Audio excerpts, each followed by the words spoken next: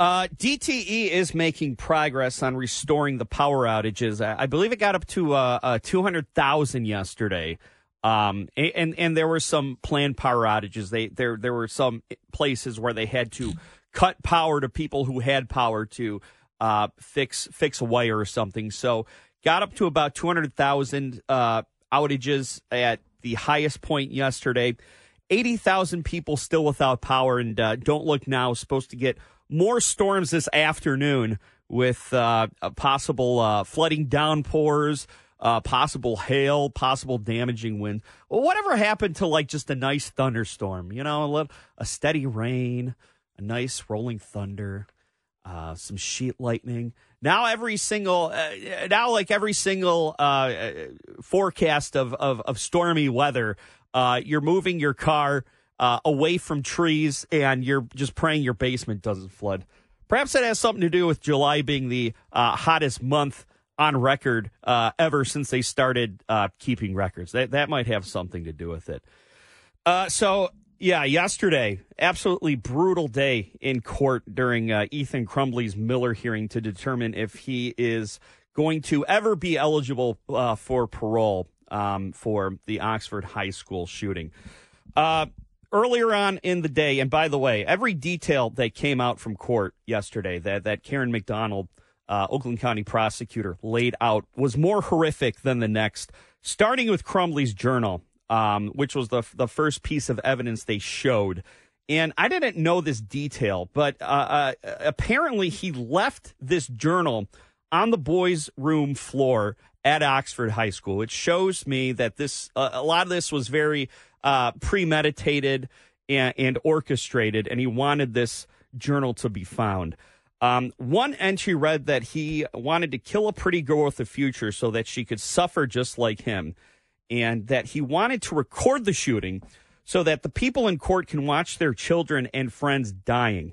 There was also detailed graphic descriptions about animal torture and killing a family of baby birds. And he admitted that he knows he's going to spend the rest of his life in jail. That's absolutely chilling. And, you know, the fact that he prophesized in this journal what happened in court yesterday, where they did watch the recordings of the shootings, and understandably, a lot of the family and friends in the courtroom had to leave the courtroom.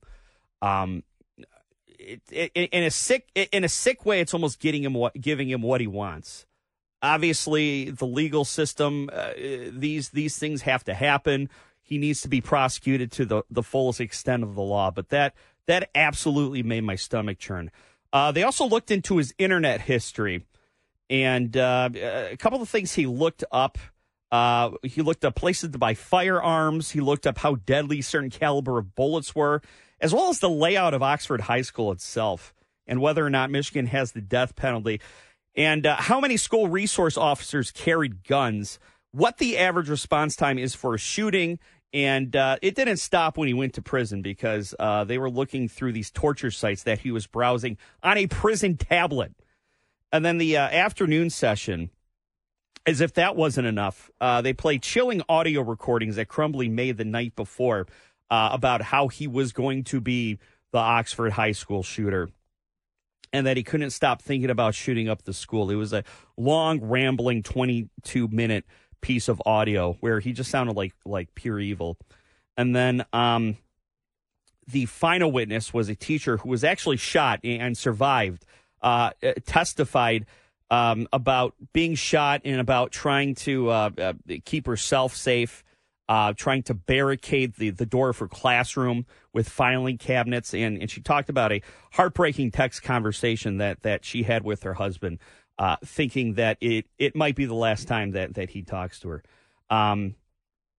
Karen McDonald, again, laid out a very strong case, and this couldn't have been easy for anyone in the courtroom. I mean, I was watching the cleaned up FCC acceptable highlights on the news, and it was hard for me to watch. I couldn't imagine being in court all day. And then you got to go back to court today at 8:30, and who knows how many days after this. But, you know, Karen McDonald, as if all this evidence wasn't enough, said that the reason why Ethan Crumbley should be the one exception about a minor getting life in prison without parole is because he made the conscious decision to not kill himself. He made the conscious decision to not kill himself because, A, he wanted to watch the family and friends of the victims suffer. He wanted to see the chaos. He wanted to see the aftermath, and he wanted to he wanted to be remembered and infamous for this. So, second day's at 8:30. We're going to be talking to Todd Flood about day one, but it just had to have been an absolutely just brutal day in court for everyone involved. Yesterday, up and down day for Donald Trump in court, mostly down. Earlier on in the day, Donald Trump's legal team met with members of Jack Smith's legal team investigating the former president's role on January 6th. The same day, the grand jury met at a federal courthouse in Washington, D.C. Now, Trump posted on Truth Social that his team was not told an indictment was imminent. Other sources say that an indictment is imminent in his role on January 6th, and this is pretty much a courtesy given to the defendant's legal team before a formal indictment is issued. Donald Trump met with Jack Smith's legal team back in July before he was indicted for the Mar-a-Lago classified documents case, which there's new charges in. Because later on in the day, a new third defendant, as well as Donald Trump, were handled new charges in the Mar-a-Lago classified documents case. Donald Trump faces 2 charges of obstruction of justice for allegedly ordering staffers to delete security camera footage at Mar-a-Lago, as well as willful retention of national defense information in connection with that Iran military attack plans that he was caught talking about on tape at his New Jersey golf course back in July of 2021, and saying that he could have declassified back when he was president, and he didn't. So who knows? It's Friday, but it's not going to be an easy news day. So just keep an eye on all of that.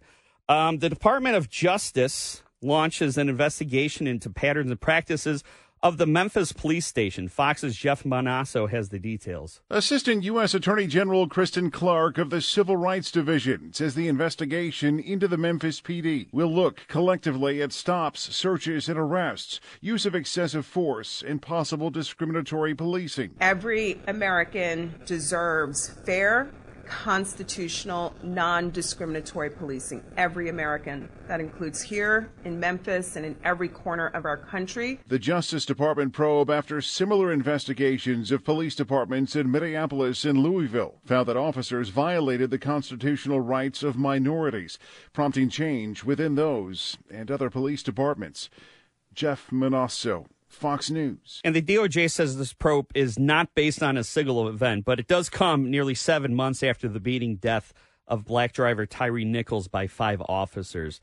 Officers who are also black have pled not guilty to the charges. It's First Thing with Mike Parsons on WJR. Governor Gretchen Whitmer signed a bill outlawing gay conversion therapy that was passed earlier this year. Senior news analyst Marie Osborne on JR Morning with Chris Renwick and Lloyd Jackson. The governor has signed another bill, this time targeting conversion therapy. The legislation will ban conversion therapy in the state of Michigan. Conversion therapy is the practice of trying to change somebody's sexual orientation. So the idea of conversion therapy is if you're gay, to make you not gay. Mm-hmm. And now Governor Whitmer has signed that legislation. WJR senior news analyst Marie Osborne joins us this morning with more. Good morning, Marie. And good morning. 21 states currently ban this practice of conversion therapy, making Michigan 22 on that list. The bills signed by the governor ban licensed mental health professionals in Michigan from practicing conversion therapy on LGBTQ plus minors. Republican Senator Mark Huizenga, the only GOP member to vote with the Democrats in favor of this bill. The legislation, by the way, didn't garner enough GOP support to take immediate effect, so instead it'll take 90 days after this legislation, after the legislature adjourns for this to take effect. According to the American Association of Child and Adolescent Psychiatry, there's no evidence that conversion therapy is effective. The American Medical Association has come out and says the practice doesn't work. Earlier this year, Wisconsin Republicans voted to allow therapists, social workers, and counselors to try to change LGBTQ clients' gender identities and sexual orientations. Julianne Appling is the president of a conservative group called Wisconsin Family Action. She says that banning conversion therapy infringes on counselors and social workers and therapists' free speech rights. She said that she said this legislation should not be allowed to threaten their careers for exercising freedom of speech, freedom of conscience, and freedom of religion. Now, the head of the Michigan State Medical Society applauded Whitmer for banning this therapy, saying that this practice lacks rigorous scientific validation. A survey by the American Public Health found that LGBTQ youths undergoing these so-called cures were more than twice as likely to report having attempted suicide. And one last thing, this practice dates back to 1899. That's when a German psychologist claimed that he could change sexual orientation via hypnosis. I want to know, so Marie, how does this conversion therapy work? What goes into trying to convert a person from, their sexual orientation or their gender identity? It's wide and it's varied. It depends, and there's not a lot of literature out there, I might say. There is some, and it just depends who's doing this. In some cases, it's very religious-based, and in other cases, they do use some hypnosis as well as talk therapy. So it runs the gamut, really, on how this so-called conversion therapy works. So this legislation, was weighed in on by the Trevor Project. They're an advocacy group for LGBTQ plus minors as it pertains to conversion therapy. They claim that an estimated 15% of LGBTQ minors in Michigan have reported that they have been threatened with or subjected to conversion therapy as of 2022. My question is, how many therapists, how many people in the state of Michigan are engaging in conversion therapy? Because it's not like you can go to a building for conversion therapy. It's not like it's a standalone store. Mm-hmm. So I guess I have seen no numbers in the real world application of conversion therapy in the state of Michigan that would suggest that this is happening in mass. Exactly. So there was a nationally known religious group that had a list of places you could go to get this kind of therapy. I was unable to find that list, although I was told it was previously available. So there's that. So I think these lists, if you will, or these places are known to certain people, to certain communities, but it's not widely circulated, not widely publicized. Yeah, that was going to be one of my questions. Mm-hmm. Like, how do you find these places, or are these places found more by church organizations and religious organizations than just the general population? I think that's exactly how it's done. Exactly. So are the Republicans contesting that this isn't an issue? This is more of a political move that the governor is making, and that the Democrats can claim as a win on their side. How are the Republicans reacting to this? What have they said? So there's been a lot of silence on this in terms of Michigan legislators, in terms of how they felt about this. In Wisconsin, when this passed, they made it clear that they were not banning the practice because of a legislative sort of mechanism thing, that they weren't following the rules on how they were passing it. So that's why they didn't want to rescind the ban. So they but all I can say is that this group, the Wisconsin Family Action Group, saying that they think that banning this kind of therapy infringes on the work of counselors and social workers, and they think it's a free speech right. I mean, I get it. I the only problem I have, I don't agree that this should be happening. But the only problem I have is the data that would back this up, that this is happening all over the place, and this is a pervasive problem that we need to tackle with legislation. And unfortunately, I don't have that. We're not going to get that, I don't think. I don't know how we get that, but there just isn't a whole lot of data to back it up. And I guess we'll see when this takes effect in 90 days and how that impacts people, and we'll kind of go from there. Right, but you're referring to the data that how many people actually have been threatened with this. Not even threatened with it, but how many people are actually providing this type of therapy? Yeah. So that's what you're referring to, not to the data, because there is data, scientific data, American Medical Association and other, the American Association of Child and Adolescent Psychiatry, who all say that that this doesn't work. The American Public Health is another one. Sure. So that's different data.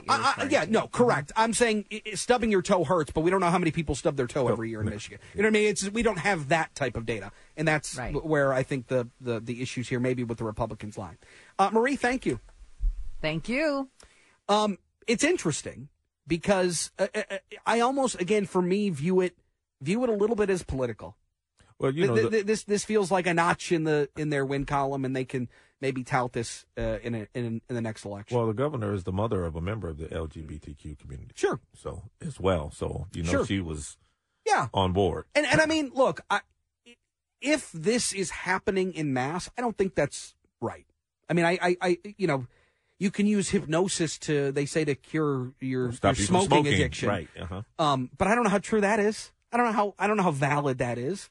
So I don't know that we need to be engaging in this type of therapy, quote unquote. But at the same time, again, I don't know how big of an issue it is. I don't know how widespread this is because we don't have that information.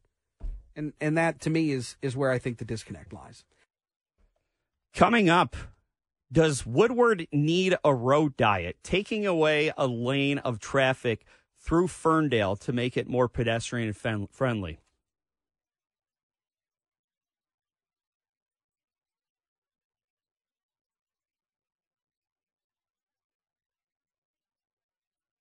Well, a stretch of Woodward and Ferndale is going to be going on a road diet. What's a road diet? Ferndale city manager Joe Gaucho explains to Chris Renwick. You know, it's interesting because with the adoption of traffic circles, there was this collection of people losing their minds at one point or another. When these things started popping up, people couldn't understand it. They couldn't understand why it's beneficial. And we've come to understand since that when you're going through these intersections, whether it's a stop sign or a traffic light, they're dangerous because people aren't paying attention sometimes. And that can cause higher-end speed collisions. Well, with the traffic circles, what it's forcing you to do is slow down. So even if there were a collision in a traffic circle, they're relatively low speeds, not as much damage, and heaven forbid a pedestrian's involved, the likelihood of them being okay is higher. Well, now we're starting to see what's called road diets, and we don't have a ton of them here in the state of Michigan, but we are starting to see them pop up in places like in Kalamazoo and in Ferndale and Pleasant Ridge along that stretch of Woodward. Ferndale City Manager Joe Gaucho is with us, and this, I understand, Joe, has been kind of a labor of love. This has been you guys have been process and looking at the pros and cons of installing these road diets in this portion of the town. Before we get into what these are exactly and how the roadway is going to change and evolve, I want to talk a little bit about the process that you and others in the city of Ferndale have gone through to weigh whether or not this would be beneficial or not. Yeah, sure. I'll spare you too much history, but I will take you back, about, I think 2014 or 2015, City Council opted to adopt a complete streets plan locally for the city of Ferndale. And the complete streets plan really just has the city step back and reconsider what uses and what are the priorities that make up a street, right? And so the metro area really is focused on vehicles as the priority for years, getting people from point A to point B with vehicles. but is really less concerned about the local traffic. It's less concerned about safety. It's less concerned about pedestrian accessibility, specifically designing to the pedestrian first. And so the Complete Streets just says, let's take all these other modes and things into consideration. And that's what we started with in 14. And then you see Ferndale actually is not a stranger to road diets. We had a first road diet to Livernois in about 2017, 2018. And that really is, that's a project that really established on-street parking for the first time, but it also established protected bike lanes as a key conduit connecting into Detroit. And what you see from that is really, my view, a thriving neighborhood that is now interacting within the businesses on that corridor more so than it was before.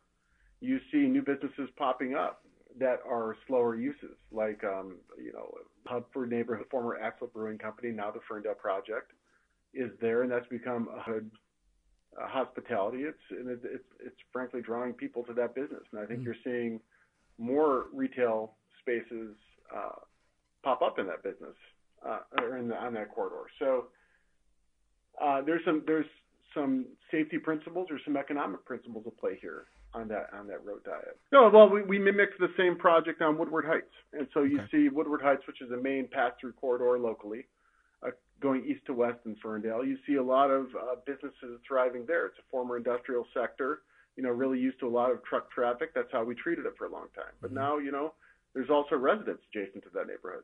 And so we're treating it differently, and you're seeing traffic slow down. You're seeing more residents walking on the sidewalk, accessing businesses that are now coming in to serve that area, not just industrial anymore. Well, and so, and essentially what road diets are is you're cutting down on the number of traffic lanes there are.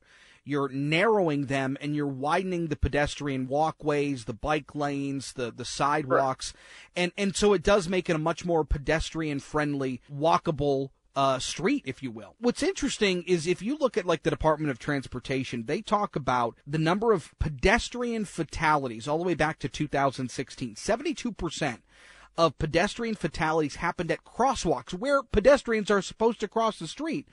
But when you install these road diets, that number gets cut down by 19% in urban areas, 47% in the suburbs like Ferndale. And so you see if you want that walkability, this is a real viable option for your roadway. So what are you doing on Woodward here that would change that roadway and make this a true road diet and then obviously more pedestrian friendly? Yeah, Woodward is a little bit of our previous projects on steroids, right? It's it's a state highway. It's 8 lanes. Those 8 lanes cut right through the heart of downtown.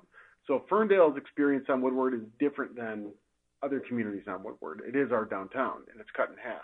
So what we're doing is eliminating 2 of the outer traffic lanes, and we are changing some of the on-street parking in favor of adding cycle track lanes, which are 2-way bicycle lanes on the outside, on the outer lanes of Woodward now. So what you have is you'll still have 6 traffic lanes for vehicles, but now you're going to have 2 dedicated bike lanes that accommodate 2-way traffic, cycle traffic.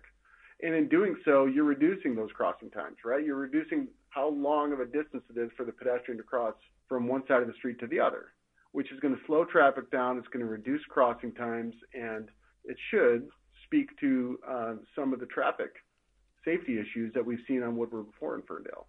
So when you're sitting down with the city council and stockholders in the city, and this idea gets thrown out there in the 20 teens, what considerations do you take into effect? Is it just traffic volume? Is it safety? Is it access to the downtown? What do you look at when you consider a project like this? Well, first you build from your mission and values. And as I said, the city council had already adopted the policy that said we want to be more inclusive and more considerate.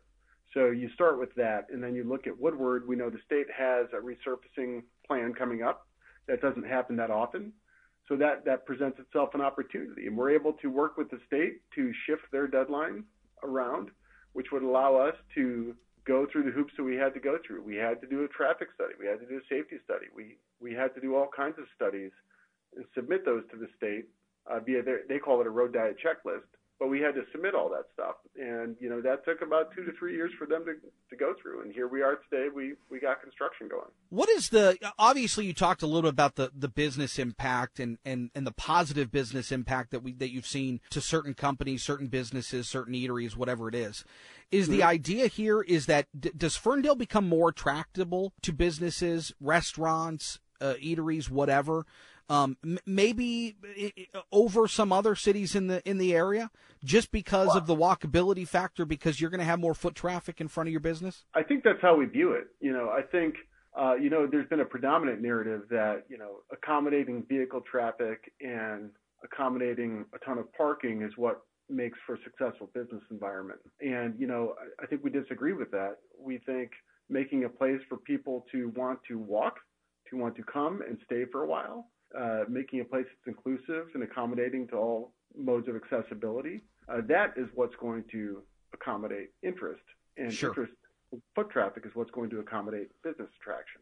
As I said, we are seeing that in real time in Woodward Heights on Livernois, and even I could say on East 9 Mile in front of City Hall. East 9 Mile, we added bike lanes and we slowed down traffic here with traffic islands, and I've seen development. We're looking at about 150 units of residential units that are coming online or have come online since 2016, since we did that. Yeah. Well, and of course, as a city manager, somebody who's intimately involved with the city, you have to be cognizant of the fact that, yes, you want to attract businesses, you want to make sure people are coming to the downtown areas, but at the same time, I have to imagine it's not all roses. There's probably people that have been pushed back on this idea. Have you gotten any negative feedback on this, or people against it, as you're aware? Sure. Elements of change. There's going to be two sides of a coin with change, and there's other people with perspectives, concerns about this slowing traffic down and impeding their commute. Mm-hmm. And I hear that and I get that, but I don't think that Ferndale wants to be a city that's designed to accommodate a commute. Sure. You want people to stop. We want you to stop. Yeah. So, all due respect, and while I understand that, the traffic study shows that we're really only going to slow your commute times, which is, you're looking at between 7 and 9 a.m. or between 5 and 6 p.m. in the evenings. Mm-hmm. The study shows we estimate things to slow down by at most, 45 seconds to 2 minutes. Sure. But to a commuter stuck at a red light, I recognize that can feel like forever. Well, and here's the deal. I mean, I think at some point change is scary and people don't want to alter their day to day. But it's just like these traffic circles that have popped up everywhere in this state. You become accustomed to them. You become used to it, and then you work that into your daily routine. Joe Gaccio, appreciate the time and insight, and we'll continue to keep an eye on this project. Thank you. Thank you for the interest. Setting the table for JR Morning next. It's First Thing with Mike Parsons on WJR. All right, just minutes away from JR Morning. Lloyd Jackson's here. Yes, sir, present. Chris is back. Him and Guy have switched places. Little Freaky Friday action going on. Freaky Friday action, that's right. It's good to have you back. How are you doing?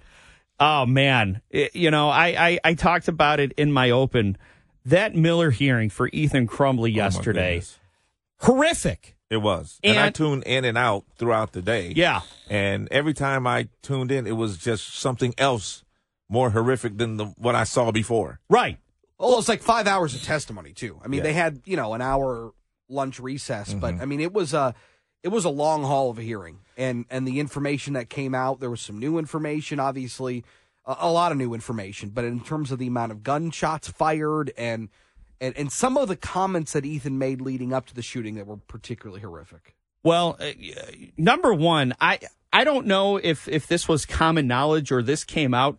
I did not know that Ethan Crumbley left his journal on the floor of the boys' room at Oxford High School. Yeah. Which shows just how calculated this really was. Oh, yeah. He had been planning this for, they say, at least 3 months. And let me tell you, I tuned in and it was silent and they showed the people in the courtroom and it wasn't a dry eye. People had, right. Tissue, but they were showing the actual video of the shooting. Yeah.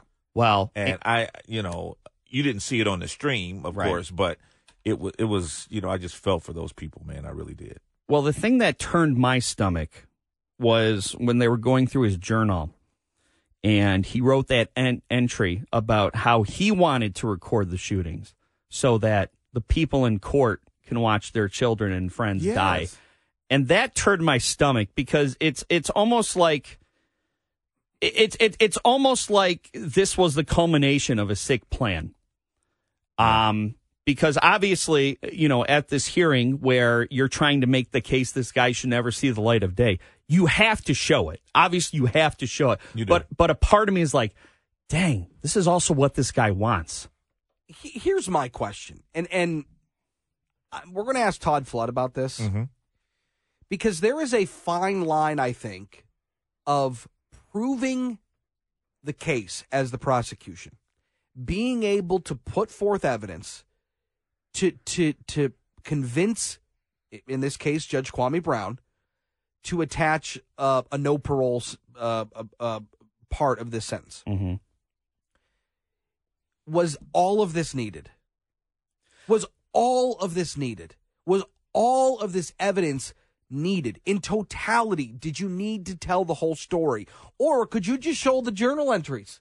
Saying, look, this was his manifesto. This was his plan. There were no remorse. There were no bad. He had no second thoughts about this. So the fact that you have to show the video, I don't know. I just don't know. That's what I want to ask Todd Flood about coming up. Yeah, and I'll be very interested in his answer, because I would say I get where you're coming from, because it almost seems, I don't want to say it seems cruel to show all this in court. But obviously, it's very traumatizing for the families, because they're reliving it all over again. But I would say that if you are trying to make a rock solid, watertight case that this guy is beyond rehabilitation, that he's not just some lost child who fell through the cracks, he was pure calculated evil, I think you have to do the kitchen sink if you're the prosecutor. So. It'll be interesting to hear what Todd Flood has to say on it. You know what's crazy? I mean, Lloyd, I have seen stuff, right? I mean, working in this business, in news, you see stuff. I don't know that I've quite felt the way I have about any story I've ever worked on in my career than I did with that hearing yesterday. No, I agree. It was disgusting. It was. And I've been in several courtrooms. Yeah. Local and federal, and I've seen some really bad things, heard them, but to look at the journal, see how he started calculating what he wanted to do, how he was begging his father to get the gun, right, and then the video and all of that was just a lot to take in. And then maybe what does this information then do to the parents' case, right? Maybe you're right when you start talking about the totality of the information presented. Maybe then Karen McDonald can go, well, I want to point you back to the Miller hearing in this case too. And you know what? I'm glad you both pointed that out, because I felt that was kind of like a throwaway, the part, because everything else was so shocking. Yeah. That, the part in his journal where he said, talked about the type of gun that he was begging his dad for. Yes. Chris is absolutely right. That could actually be used in the case against the parents. So, big day here on JR Morning. We're going to also try to sort out what the heck was happening in court with Donald Trump yesterday, and more charges. We think you have some new indictments. Here's some charges for you. We'll be back.